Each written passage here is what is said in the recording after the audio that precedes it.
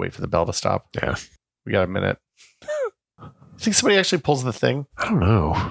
It's very timely. It's every hour. Have you ever done that? No. Have you ever gone to pull a bell tower? No.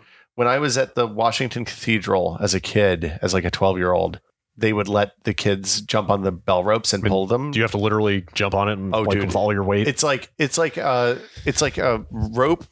You know those velvet ropes that are like barricading entrances to things? Yeah. It's like one of those. Why is it? Because you have to grab onto it lush? with both you need hands a lot of and like friction and jump up and your whole body weight. Fun. So I watched all the little kids mess up, and then when I said, anybody else want to try? I was like, raise my hand, and I took I was like 6 feet tall at the time, 12 years old. I jumped as high as I could, grabbed it, and yanked with my arms. And the woman giving the tour just flinched. She was like, "Okay, you're done." I was going to say, the next thing you know, the bell goes tumbling down the bell tower. Well, no, they just didn't want it to ring. Okay, like the point was, you have to have a certain amount of mass to make it ring. Once it starts, there's probably no stopping it. And right? once it gets going, it's going to go. You're going to hear it until it's done. It's going to ring the number of times that Newton intended.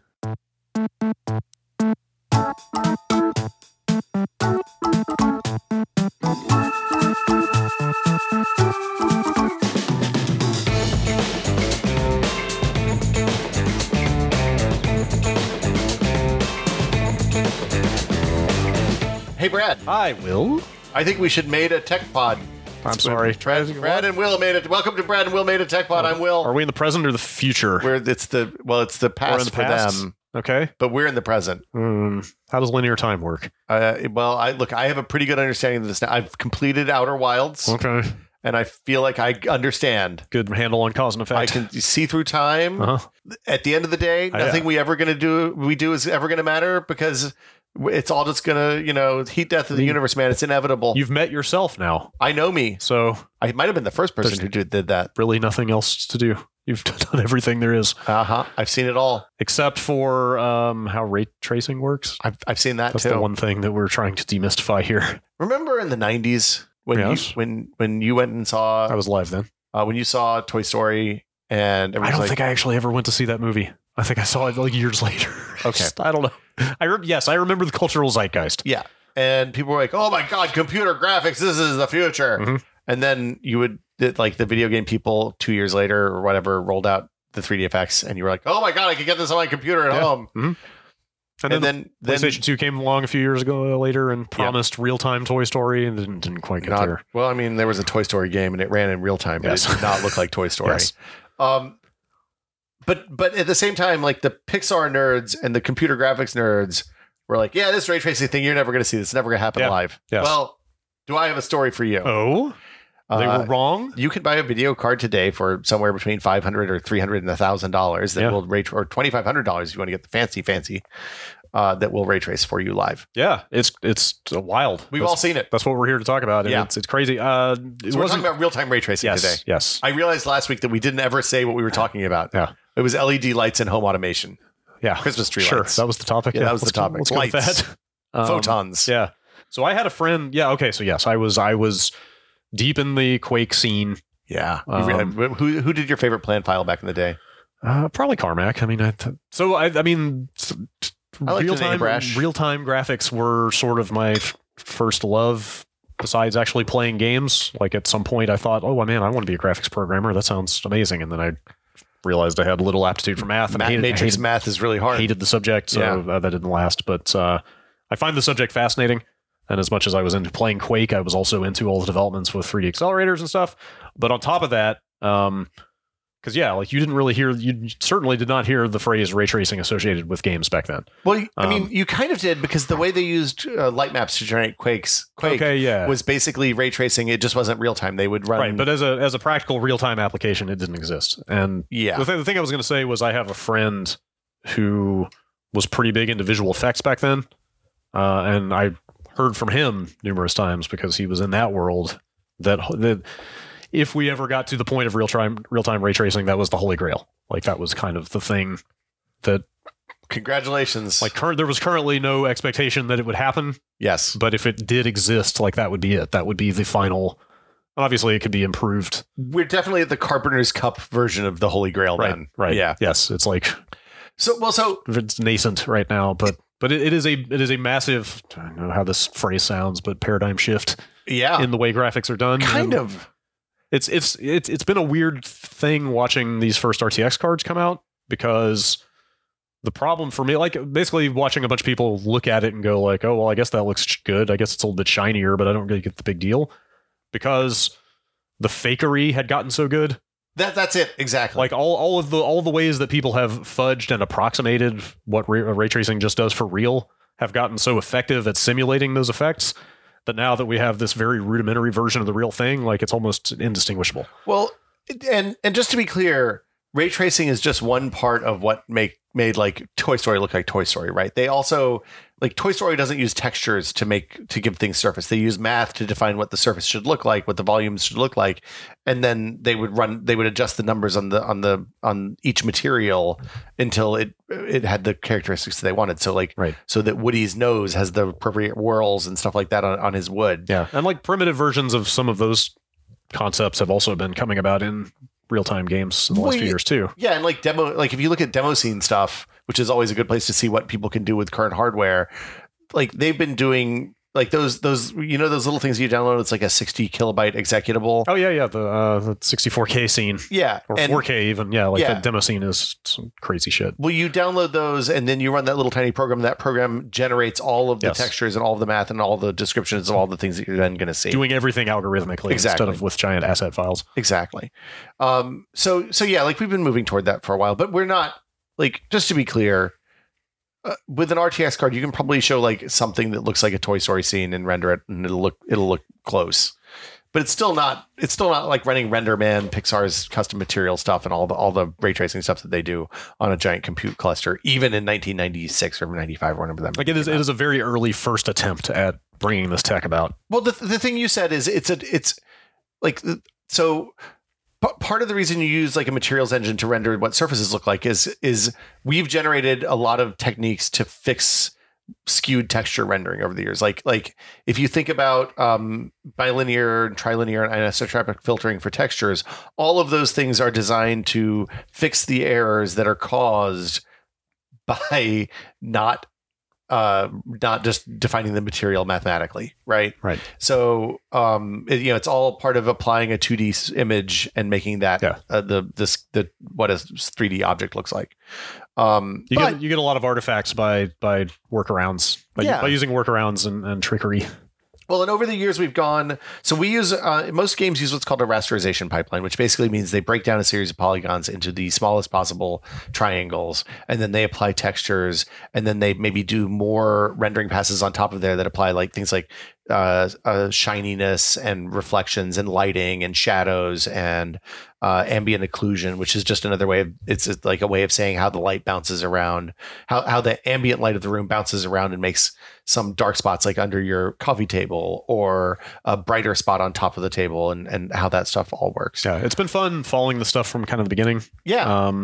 Because you saw the evolution, and I only have a layman's understanding of most of the stuff, but like lighting, for example, went from being applied on a per face basis, on a per surface, per vertex. So that that was after that, right? Wasn't vertex level? Oh, lighting? I guess the like Garon lighting and all that stuff in TIE Fighter, like that's stuff like basically that. like flat shading, right? Yeah, more or less. And then lighting began to exist on a per vertex level. Well, you started with no lighting. Like Wolfenstein has no lighting. There's just like a circle that's a black circle on the ground underneath the dudes. Right. But then you got flat shading, and then you got vertex. Yeah. And then I think it was per pixel after that. There's some per pixel. Like you can do some dynamic per pixel lighting. That stuff started, I feel like Doom 3 was maybe the first time I saw that for real, where the lights were like, if you think about like a Splinter Cell game where you could shoot light bulbs out and that part of the map would go dark. Right. I don't know how they did that, but my guess is that they had like light maps that were tied to individual objects in the world. And when you'd shoot the light out, then that light map would just turn off or change.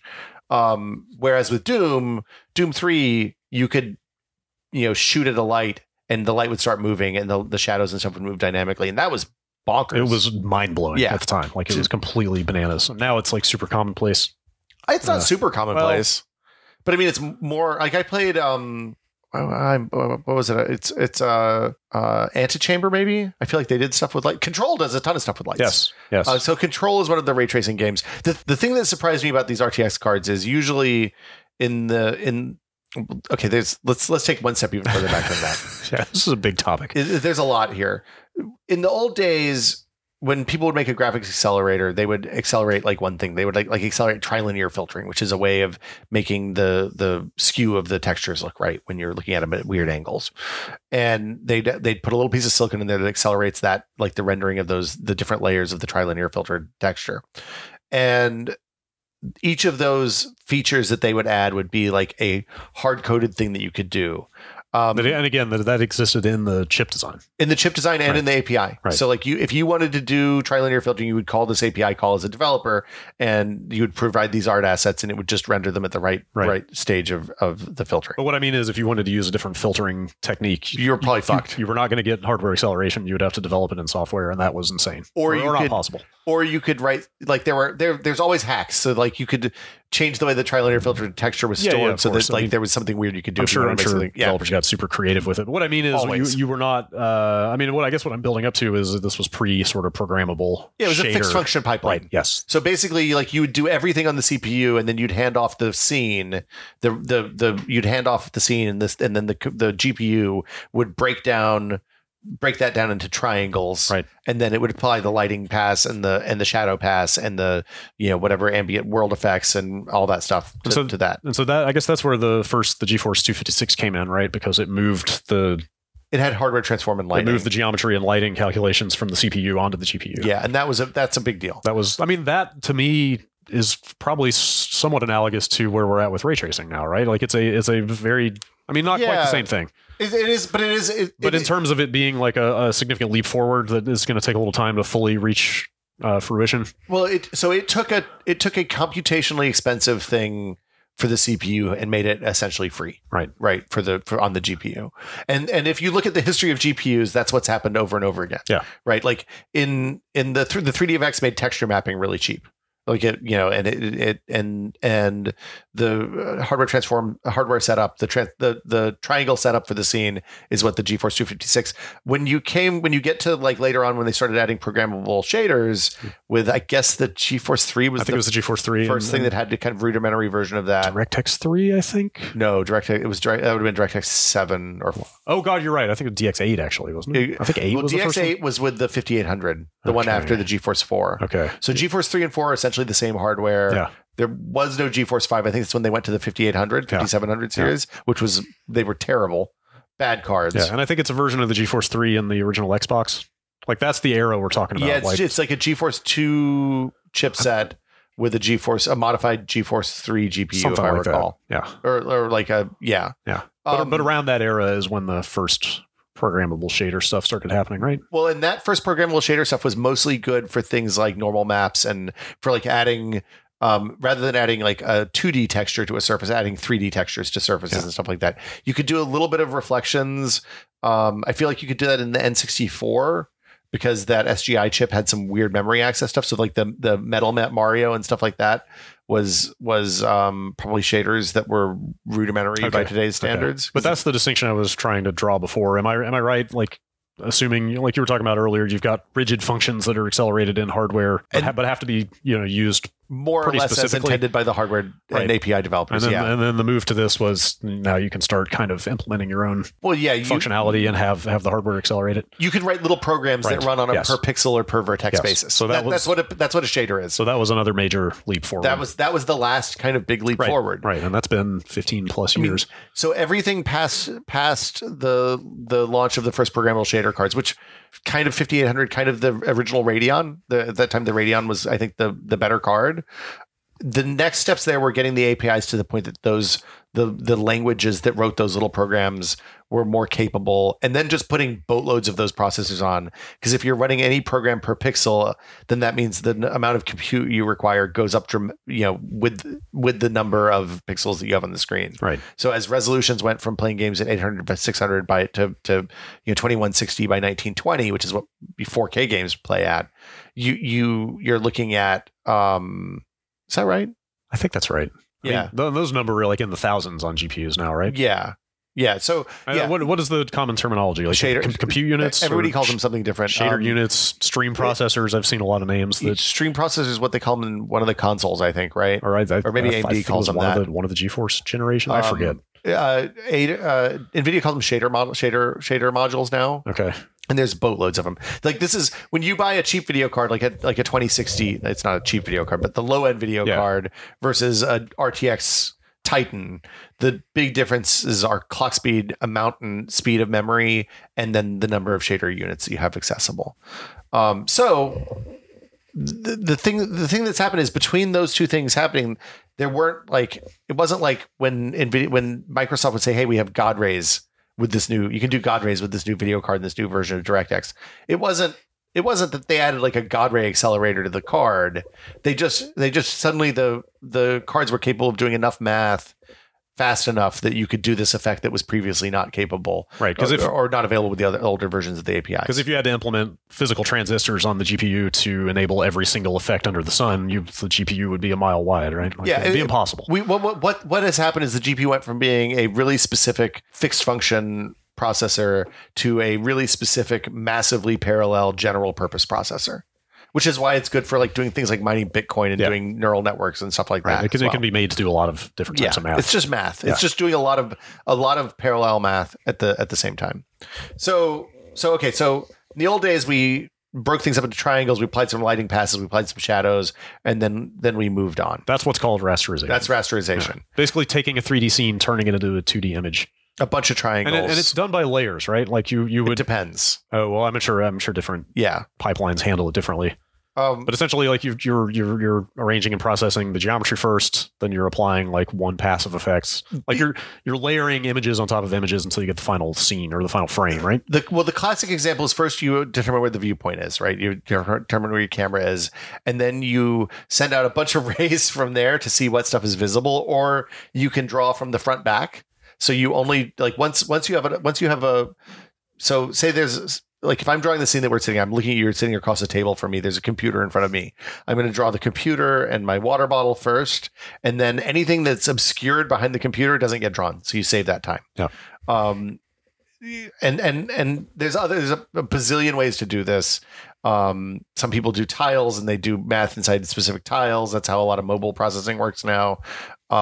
That's funny because tiled rendering was one of the very first techniques from Power VR, like Power. I think the rendition Verite used tiled rendering as well. Anyway, like the early, I'd swear, like VQuake, like some of the early accelerated versions of Quake used tiled based rendering. It was the other specific one. It was the Power architecture, which actually ended up in ARM GPUs. Oh, so that old ass PC video card that explains. Every phone, they've sold way more of those now than anything else. Okay.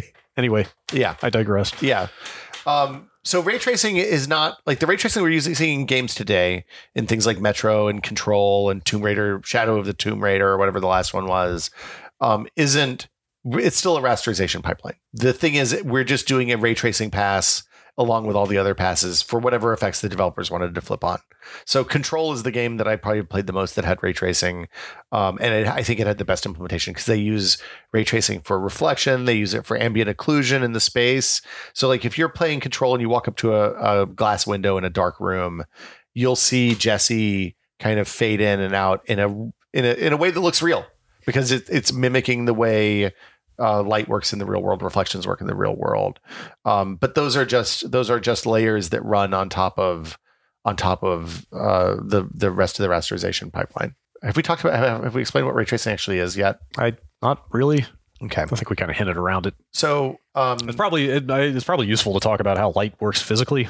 Yeah, that's a good. If a photon strikes a surface and it's either absorbed or reflected or both, or some of each, to some degree, or if it's a translucent surface, it is refracted in some way. Light bounces around. Like, and how do your eyes work, Brad? The rods and cones. The rods and the cones collect the photons that bounce off of objects into them. Right. So we're surrounded by an infinity of photons at any given moment. Right.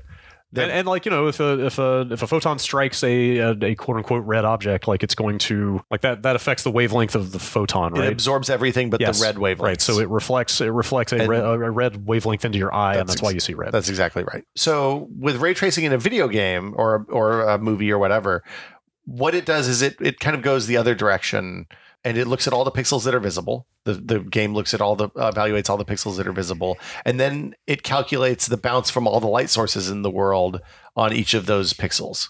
And that is an incredibly computationally expensive thing. It sounds like it would just the amount of horsepower would just increase exponentially. Well, it's not too bad for a first order when you're just talking about the light that's going from the light source to the object. Well, no reflections. So when you're not doing reflections of the, like if you think about it, I'm putting my hand here above this black thing, and I can see my hand in the black thing because the black thing is reflecting the light that comes in from the window, hits my hand, and bounces onto the black thing from your hand, reflects into my eye. That's a little dimmer switch, which is glossy. It has a glossy finish. We should point out it's a glossy black finish. If it was more of a matte finish, you probably would not see your hand in it because it doesn't reflect as much. You know what though? I'm holding my hand over my matte finish laptop, and I can see the white reflection of my hand right here as a much less distinct object. This is A, this is not a video podcast, but B, I love that this is the world's most basic DIY ray tracing tech demo. But it's perfect. But you can do this at home. Yeah. You can do it at home. Yeah. So like you see that reflection, and what's happening is the light's coming from the sun, going through the atmosphere. It's being refracted through the atmosphere. It's coming through your shears and your blinds. These sheer curtains here. It's hitting my hand. It's bouncing off of my hand onto the laptop, the matte surface of the laptop. Right. And then a tiny percentage of those photons are then bouncing up into my eyeballs where they're interacting with the rods and the cones honestly, in my eyes. In all seriousness, everything you're describing right now is why I loved computer graphics so much going all the way back to the 90s. It was always just in pursuit of recreating in a video game how light works in the real world. That's why I was so blown away by Doom 3 when it came out, because it was the first thing that really looked to me like it was even getting close to that stuff, and it just felt like magic. One of my all-time favorite John Carmack tweets, and I'm not going to be able to find it because it's impossible to search for 10-year-old tweets, was when it seemed like he had gotten out of the shower, and he had a screen. The window in his shower has screen and like a pebbled texture on it. Yeah. And he was looking at it. He was like, the light that comes out of this thing, we're never going to be recreate with computers because it's impossible. And then he described why, because of the the screen door, the refractivity, and the reflectivity of the glass. And I was like, this is amazing. It's so many different layers of computation though that have to happen to simulate all of those things. Well, and so for example, this is why all of the lighting and stuff we've done for real-time lighting over the last 20 years has been fake. Right. It's why like when you have a character that holds his arm up against the sun and you look down at your body, usually you don't even show the body because it's impossible to do self-shadowed characters. It's not impossible. It's computationally expensive to do self-shadowed characters. And that means that things like the shading on the side of our nose when the light's on one side that helps people with only one eye who are monocular see depth still. Right. All that stuff is gone. Yeah. In video games. Sitting here in front of this window right now to our side, like the windowward side of your face is lit up, and the side that's away is in shadow for the most part. And when you close one eye, you can still tell depth because your brain can interpret those shadows as the result of your nose having depth. And video games don't do that until ray tracing. Right. And you get a lot of, and I hope I'm not talking out of my depth here, but you get a lot of situations with like reflections in water and any kind of reflective surfaces where you're not actually reflecting the real geometry above it. You're projecting like some kind of cube map of the environment or something like that onto it, right? Almost all. Yeah. That's often it. That's another great example of fakery, Yeah. So that's why like, again, this was another one of those examples I feel like of people kind of looking at ray tracing in a cursory way and dismissing it. Like a lot of those early like reflectivity demos they put out at a super quick glance, like they don't look that different from the stuff that's been out there until you really eyeball it and you're like, wait a minute, every single thing happening in the scene above this pool of water is showing up in that pool of water, as opposed to like look at a game from 2-3 years ago. It's like even 10 years ago, most of the details from the scene are in that water. But if you really look at it, it's like, oh, the character's not there, or X, Y, and Z dynamic thing that's moving around in the 3D scene doesn't show up in the water because it's faking it. Well, the perfect example is a car game. So if you think about like racing games, like Need for Speed Porsche Unleashed, which came out in 1998 or 99, had the cars reflected. It was one of the first 3D accelerated car games that was like a high budget one, and they just put an environment map on the whole world. That each map had its own environment map, but it wasn't specific to the area. It just had like some trees and some whatever color the sky was and whatever color the ground was. It was generated outside the game as a static map. Yeah. Static image or volume. It was a game of lies. Right. That they just, mapped the same thing every time. Like it was not dynamic, not real, quote unquote. It's good enough. Yeah. And I mean, and that's the history of computer graphics is good enough. Yeah. Mimicking light in real time has always been about good enough. And to be perfectly frank, still about good enough. Yeah. Like we're not doing 300 samples per pixel to get the right distribution of light and all that and mimic the lightest glow of my hand's reflection in the matte surface of my laptop. Yeah. What we're doing, what NVIDIA is doing, what AMD are doing with their real-time ray tracing stuff now is doing a little bit of ray tracing, and then they're using a bunch of really smart tricks to make that data look good. Can you give a little more context to what you mean by sample? Yeah. So when I'm talking about sampling, so like in terms of anti-aliasing, this is an easier one to understand maybe. Anti-aliasing takes an edge, like a straight edge usually in a game, and it calculates, basically aliasing happens in a game because putting a triangle on a square grid is going to give you a series of stair steps, right? Square grid being the layout of pixels on the screen. Yeah, right. Layout of pixels on the screen. And when you have those stair steps, it looks jaggy and it looks bad. When they move, you notice them and they catch your eye. Because you have a very hard contrast between pixels that are one color and pixels that are the other. So what anti-aliasing does is it takes a group of 4, 8, or 16 or whatever pixels around those edges, or across the entire screen in some cases, and it takes the value of each of those 4 pixels and then it averages them together and puts that average into the affected area. Right. And it does that. It does like a rolling average across all the pixels on the screen, or it just renders the screen 4 times higher and then smooths it all out by squinching it down, combining each set of 4 pixels into 1 pixel number. Right. So that's simple math. So in that example, the number of samples is just subsequent, like iterative, continued averaging to continue reaching a more ideal result, right? So with ray tracing, I guess what constitutes a sample? Like, is it a cast ray in ray tracing? Is it a bounce, or is it? I would guess it's probably a cast ray. Yeah. I don't know. That's what I was really wondering. That's a metaphysical question, kind of. Well, I don't know if we're getting ahead of ourselves here, but like I've seen enough examples of like research ray tracing work out there that looks super noisy. It's got almost like a pointillistic sort of look to it, where it's a bunch of dots around the environment. You can see this in Control. You can see it in Quake RTX. And you do get some of the noisy artifacting in shipping games. And so that's kind of what I was getting at, was like how increasing samples eliminates that problem, or where that problem comes from in the first place. So basically what they're doing is, I'm going to get down to the right place so I don't mess this up. What real-time ray tracing does now is uses a limited number of rays and then denoises the result of those rays. Okay. So those denoising algorithms are easy to accelerate. Your phone camera uses them. So like your phone, CMOS sensors are inherently noisy, but you can look at the information around a pixel on an image and it can denoise that area. They're doing the same thing with the shadow map results that come out of ray tracing. So shadow map's not the right term there also. But we're probably fudging a few things here and there. Look, this is we could probably do 5 episodes on this. I guess as we'll continue talking about this as the more details come out about the new consoles. Yeah. Because really we know nothing about their ray tracing implementation except for AMD's making them right now. The upshot is, I think this is the first time I've said the upshot, by the way, today, that each ray is going to produce 1 sample. And generally they work back from the pixels on the real-time ray tracing, is my understanding. I could be getting this wrong because it's not well documented at all. But my understanding is that the real-time ray tracing looks at the pixels. Instead of bouncing the rays from the light sources to your eyes, that results in a ton of waste that you have to calculate a bunch of rays that your eyes never see. Like anything that hits behind my computer screen as I'm sitting on the desk looking at you isn't going to make it to my eyes. Is this another example of saving by only processing what's in the viewport? Only what you can see. Okay. So it runs the rays out backwards and then sees what hits a light source. Okay. Is one of the cost savings that I understand. I'm again, there's a lot of ambiguity because like people talk about path tracing, which is a subset of ray tracing that uses randomness to generate uses a controlled amount of random, and it's called a Monte Carlo algorithm. Mm-hmm. It uses a semi-random, an algorithm with a known amount of incorrect answers, a low percentage of incorrect answers, to generate a lot of right answers and correct information. It's one of the more accurate ways you can do rendering. We don't really do that in games right now. Maybe Minecraft is going to use some path tracing. It's that part's unclear to me. The RTX Minecraft implementation, because they use voxels, and voxels have weird properties that we don't need to get into that.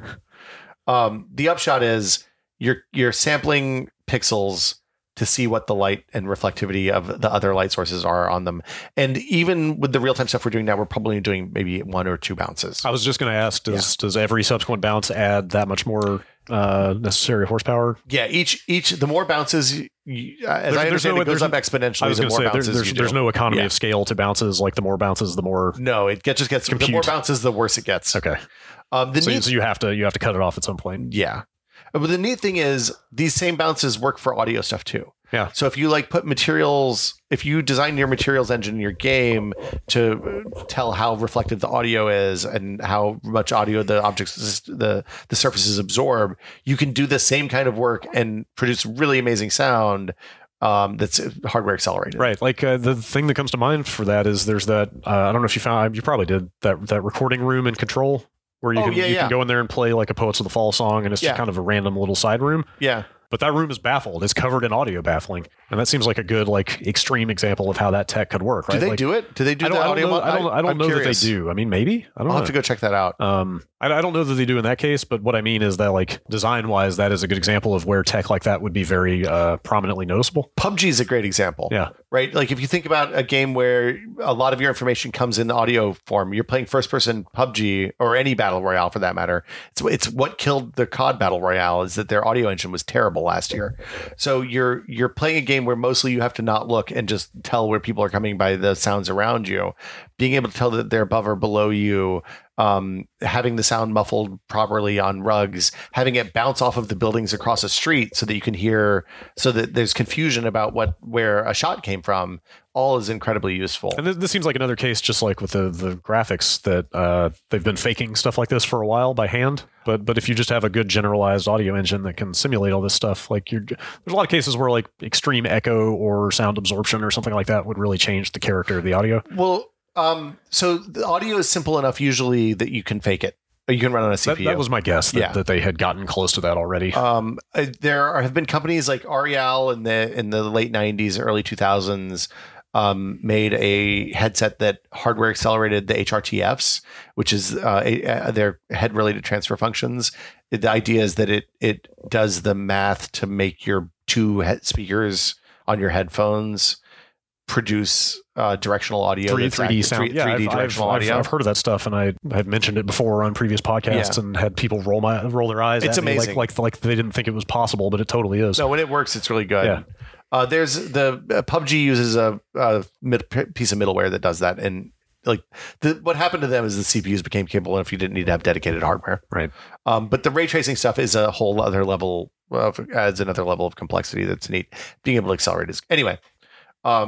So yeah, with ray tracing right now, we do a limited number of rays, and we use denoising to take them down. If you're playing Control, if you're playing Quake RTX on an RTX board, you can actually see that happen. So if you play Quake, you take your hands off the controls, it fills in the shadows the longer you stay static on the screen, because it's just running more rays in the background. Okay. It's not unlike a normal raster pipeline where you have you make a frame every 6 milliseconds or every 10 milliseconds or every 14 milliseconds. With the ray tracing stuff, it's just kind of always going on whatever you can see in the viewport. And depending on the implementation, the longer you let it sit, the better it gets. I feel like you can even pause it on Quake RTX and it'll just keep filling in indefinitely until it looks like a photograph. Yeah, it's pretty cool. How do you feel about that Quake 2 thing? It's been funny watching that thing come out and having a bunch of people go man, Quake 2 is boring, or it's who wants to play this old ass game? But to me, it seems like an almost ideal test bed for something that looks very relatively primitive by today's standards, so that the modern effects that they're working on really stand out. Well, so it's Quake RTX. So I played the whole thing. NVIDIA sent me a 2080 Ti. Just full disclosure, NVIDIA sent me a card so I would play Quake RTX on stream. I would also play Quake RTX I don't think they're interested in that right now, but maybe later. Do you know why car games and fighting games used to be the thing that they launched consoles with? It's because they could put all of their hardware budget into 1 or 2 characters. Right, like a fighting game is 2 characters and a fixed camera angle. You you can spend a lot of polygons. You can put all of your polygons into a fighting game character, or half of them, right? Because you only need to have one on screen or two on screen at a time. Same thing for cars. Like you're rendering one really complicated thing in a scenery that moves very quickly, so you can't really see a lot of it, and you can blur kind of the details out. Let's say you could make the crowd look like a bunch of cardboard cutouts, and people probably wouldn't notice. Yeah, as long as they don't stop. So the moment they slow down, woof. Should put that photo mode in there. Who did that? Is that? Oh, it was one of the forces. I think at a certain point you were able to really see what they were doing there. Oops. But yeah, so this is the opposite, right? Quake 2 RTX is a 1997 or 98 game. 97, yeah. Yeah. It's the characters are like 300 or 400 polys. There's a lot of colored lights because we just had the ability to do colored lights, but the environments are really, really simple. So you don't have to worry about like the math to do the bounces and all that stuff is a lot simpler on there. And you can do much more complicated things than you could do in a game like Control that has a modern poly budget and normal mapping and all that stuff. So yeah, it's cool that they're doing stuff like that. I mean, I guess they need to. They need to have some way to show people what the tech actually is. Yeah, I mean, compared to other new hardware initiatives where like there were new APIs and stuff that you'd buy a video card, you wouldn't see anything that used it for 2 years, another generation, basically. They've done a really good job. Like Control is a really lovely showcase of what the hardware can do. You're right. I actually hadn't thought about that because the public narrative about the RTX stuff is there are no games that use it. I mean, Control changed that somewhat, but that was only 3 months ago or something like that. Prior because the cards have been out for like a year and a half. About a year now, yeah. Or a little over a year. But the Metro Exodus game seems like it shadows really well. Like a lot of games used one or two pieces of the pipeline, so they'd use ray tracing to make shadows look good, or they use ray tracing to make reflections look good. Well, the thing I was going to say is, as much as the narrative has been about RTX that there are no games that use it, you reminded me, I thought back to like when the GeForce 256 came out. Yeah, there was nothing but the tech demos that shipped with the card. Nothing used hardware TNL. Yeah, there was nothing except for like this demo of like a fairy flying around in a forest glade, so you can see all the lighting bouncing and stuff like. You basically bought the card and played with the tech demos and then went back to playing the games you had. Like it took a while for that stuff to really start becoming implemented. Well, it worked. It also was faster than the last generation of cards. They put that hardware on there and it was good in that it was forward looking, but it also made your old games run faster. Old games were way faster. There was not a slew of games that used like hardware TNL immediately on the market when the first GeForce came out. It took a long time. So if anything, I think the RTX stuff might be more widely used at this point. I mean, they released Quake maybe 6 or 8 months after the boards came out. Maybe it was a year. The Control stuff, the Metro, Shadows of the Tomb Raider was pretty early. The patch for that. Yeah. I was pleasantly surprised by how much stuff there was to try. But Control for me is the showcase. The stuff they do with the red lights, like the red lights in the areas that are infected with the bad guys is gorgeous. The reflections, the ambient occlusion stuff, all of the like the world lighting, I think isn't ray traced, but a lot of the incident lights are. And all those projectors are, which is amazing because like you can knock the projectors over and then they display the screen projects in the right way, which is pretty straightforward. But then the reflections off of the screen still look good, and it's pretty rad. I don't think it's $1,000 video card rad, but new consoles just around the corner. That's true. Both going to support ray tracing. We don't really know how. Where do you want to go with this next? There's new consoles that are going to use some form of AMD based ray tracing. There are multiple APIs on the PC we could talk about. I feel like this is a big topic. I feel like the APIs, I was really confused about the APIs until I started digging in a little bit. I still am, and I would love to get an answer on some of that stuff because there's DXR, which is the DirectX standard. There's RTX, which is NVIDIA's specific proprietary stuff. Yes. I guess AMD typically only does open stuff and Metal or Vulkan. I guess their Vulkan Metal is Apple, I believe. Yeah, didn't they hand that off? I feel like maybe. That doesn't matter. Metal doesn't apply here because there's no RTX Metal hardware that I'm aware of. But Vulkan has implementation already. There's a Vulkan ray tracing implementation that's either in the works or done by now. Is it as an aside? Is it accurate to just think of Vulkan as modern OpenGL, or is there more of a distinction there? Vulkan's lower level. Okay. So the idea with both Vulkan and Metal is that they're APIs that are closer to the hardware. Okay, I meant more that it's like OpenGL in that it's an open standard subject to. Is it open? Is it an open standard? I thought it was, because OpenGL was generated by a consortium, by a kind of a board, right, back in the day. Whereas DirectX was led by Microsoft. Like, yeah, that's what I'm trying to say. DirectX is controlled basically by Microsoft versus, but it's not. Well, I'm sure the hardware vendors have quite a bit of say. The people who are making the hardware tell them what they're making. Well, yes, and then they make the standard around that. And Microsoft acts as a mediator, so they can move a little bit faster than the open thing. I don't know anything about the politics of Vulkan. I've never even looked at it, actually. So yeah, there is a real time ray tracing Vulkan API now. And it works on all the same hardware you'd expect. Yeah. So there's let's see, there were a couple things I didn't know about. There's OptiX, which is NVIDIA's. It's kind of their pro API for people who want like pixel correct ray tracing versus they don't care about running in real time necessarily. Does NVIDIA still sell like 5-figure graphics cards for professionals, or they're still in that market, right? They're $50,000 cards, about 50,000. But like Titan RTX is a workstation card. Yeah. They still make Quadro cards, right? Like the Quadro is the classic example of that. There are Quadro equivalents of everything up to the 2080 Ti. Wow. Okay, and then you move over to Titan. I think I think the lines merge at Titan. Yeah. Yeah. So OptiX is the pro thing for like doing preview renders of professional graphics work. Yeah, if you're making 3D models or whatever. Yeah.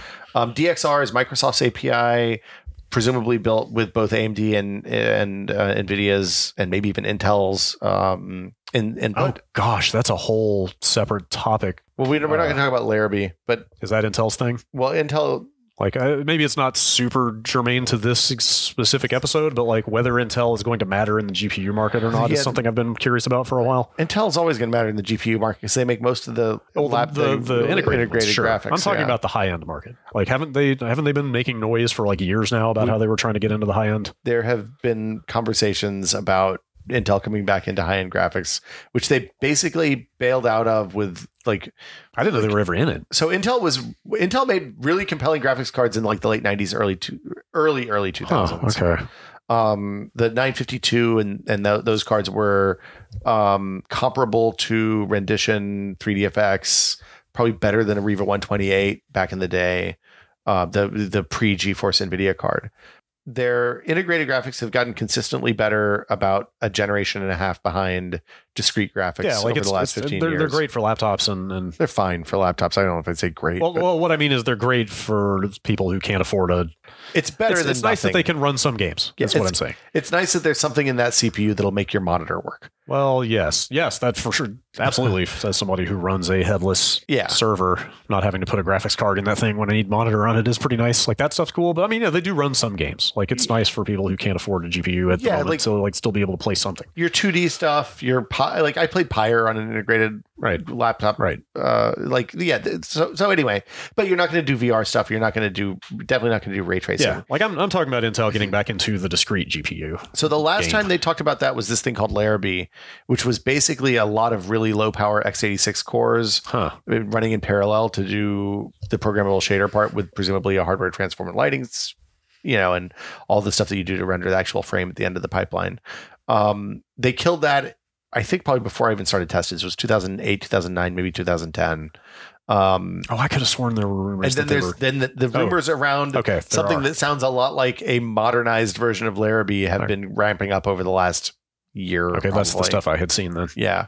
So that would be a massively parallel, low power, general purpose compute engine for graphics, machine learning, big, cryptocurrency, stuff like that. Whether they actually release it or not, who knows? I feel like Intel spends $1 billion on developing new technology all the time, only to kill it either right after they announce it or just before they would have announced it. Sure. I only ask because it would be great to see more competition in that space, specifically what has happened to pricing for both CPUs and GPUs as Intel and NVIDIA respectively have kind of been the only game in town for a number of years has been horrendous. Yeah. So like this recent resurgence of AMD on both fronts has been amazing to see. Yeah, their multi-core CPUs are super competitive. Yeah, super competitive in the CPU space again. And like it seems like the Radeons are maybe not quite where the GeForce stuff is right now, but it's maybe getting better. I think I know the newest was it a Navi release? Whatever the last thing they put out. It's okay. Was okay. It's good in the mid range and bad at the high end. Yes, that was a little disappointing, but still, like they seem to be doing better than they were kind of. AMD has traditionally targeted the fat part of the curve of the sales curve, not necessarily the high end or the very low end. Yeah. The thing that I think the big advantage that NVIDIA has, honestly, I mean, their hardware is always good or usually good. They spend a ton of money on developer relations.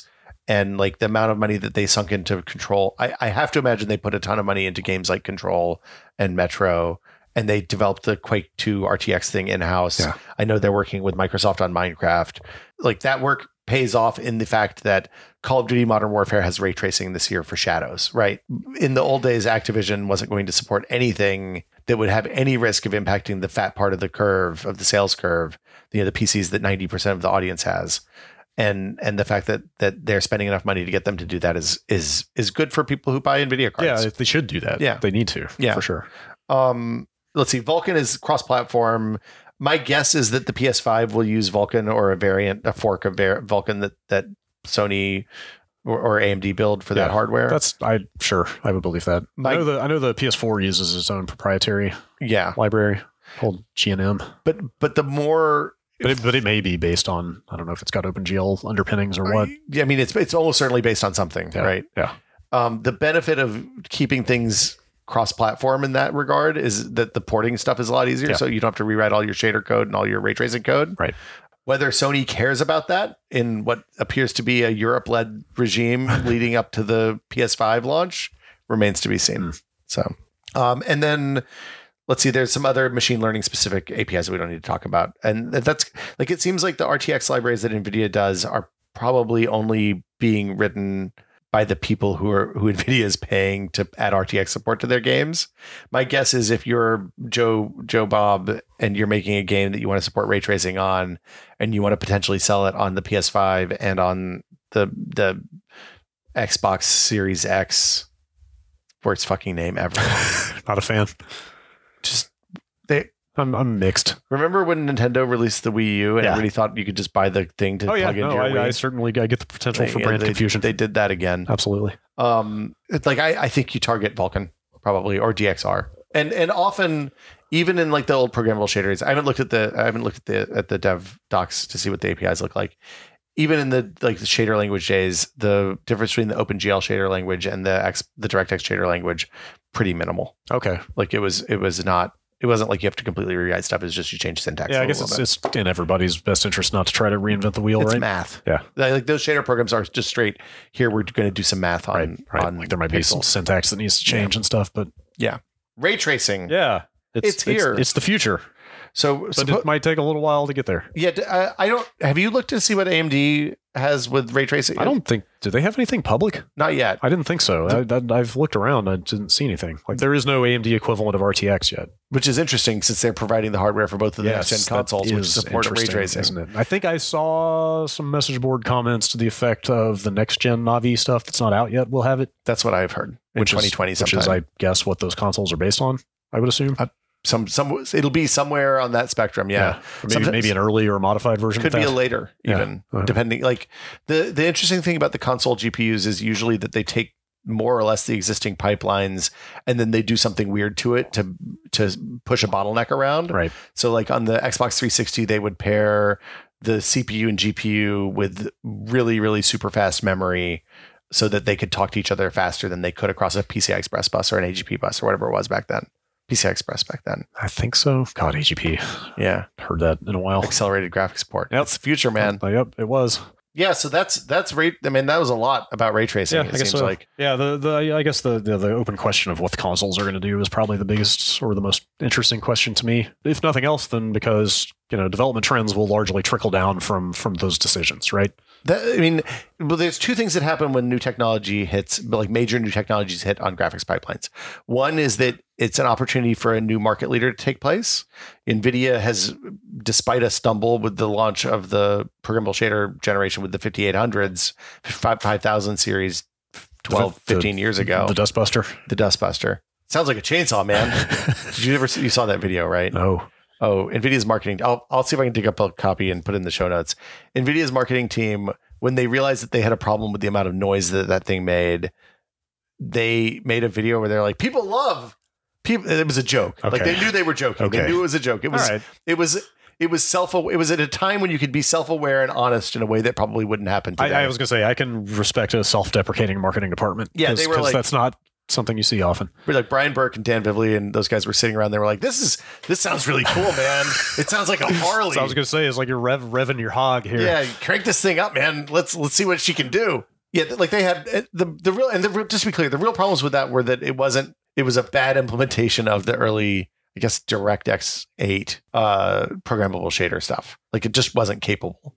And the thing that they've learned from is that it seems like they're not rolling the stuff out until it is actually capable. Because you can do a little bit of ray tracing on a previous generation, a 10,000, GTX 10,000. Yeah, they ended up putting drivers series out after a while that enabled it on the, was it Pascal? Is that architecture? Pascal, the I believe. 1080 generation? The current one is Turing, I think. But not fast, like not quickly, not in a way you would actually want to play a game. But you could take a look. But I downloaded a lot of their ray tracing demos and ran them on my 1080. Yeah. So, I think... And then the other thing that happens when there's a new generation is like you see a little bit of a rollout, and then when it crosses a certain threshold, and in the old days that was when like 3 generations of video cards were on the market. Now it's when the next generation of consoles hits. Yes.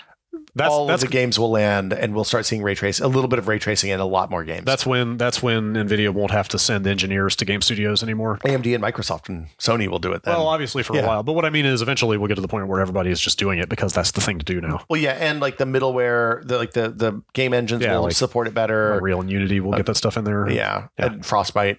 All the other weird engines that are out there, the Bethesda's. Presumably at some point there will be a Bethesda game with ray tracing. I'm not holding my breath. Maybe.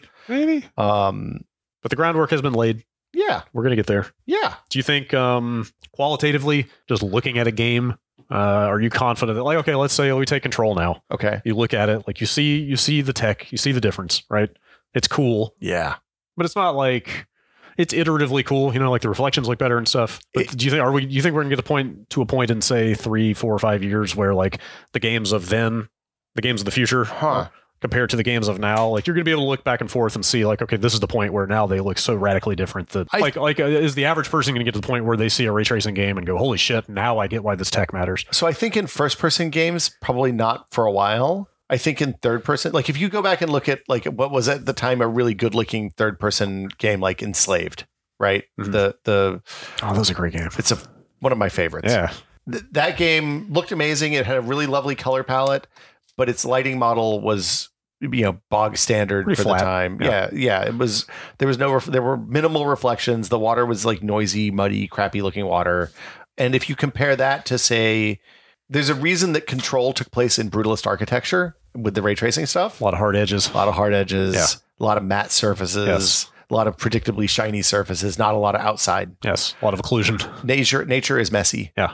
And I think when we see nature scenes that have that level, like it's going to be a while before we do a jungle game that uses a lot of ray tracing, because all of those lights have to be translucent, and that means they're going to refract and filter the light, and those rays are going to get real expensive. Like a scene with tens of thousands of leaves in it that all have to be accounted for. But I mean, at least there's not as much reflection on the leaf scenes, right?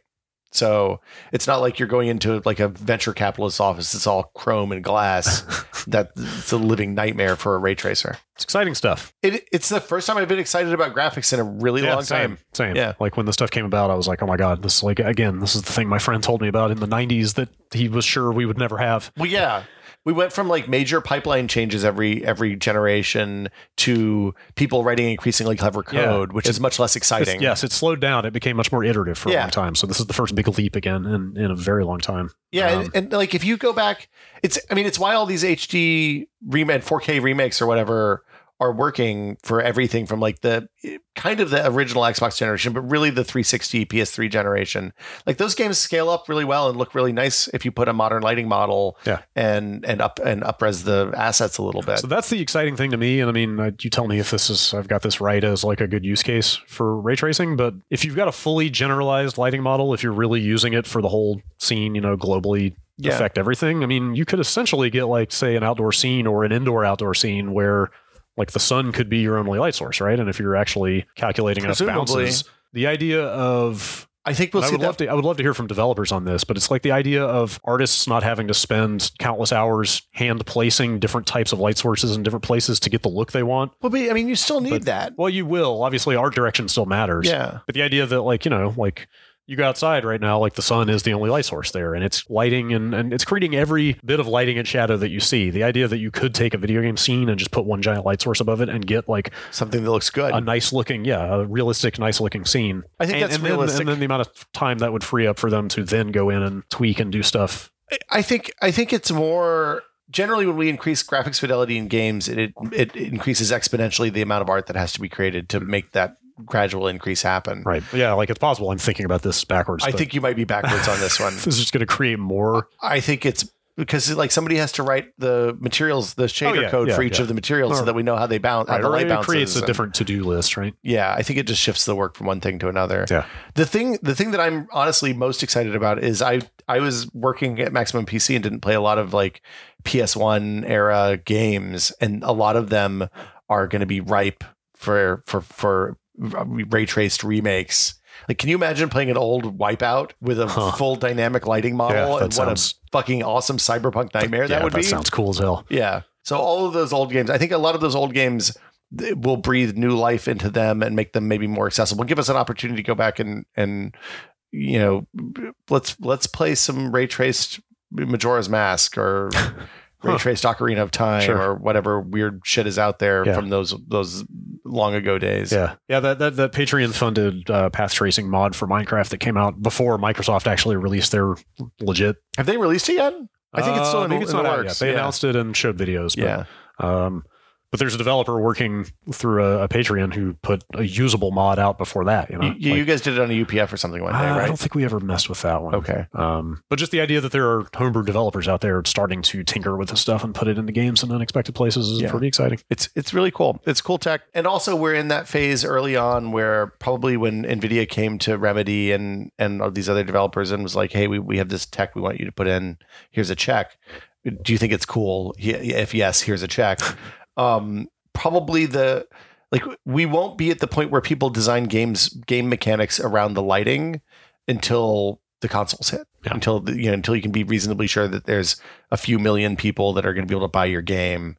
And when we start seeing things like I finished Superliminal a few weeks ago, and there's a bunch of like perspective puzzles, but there's no reason a lot of those perspective puzzles couldn't have also been light puzzles, right? And we'll see games like that and like Antechamber and you know where Control used the red light for decoration to signal to the player something weird was about to happen.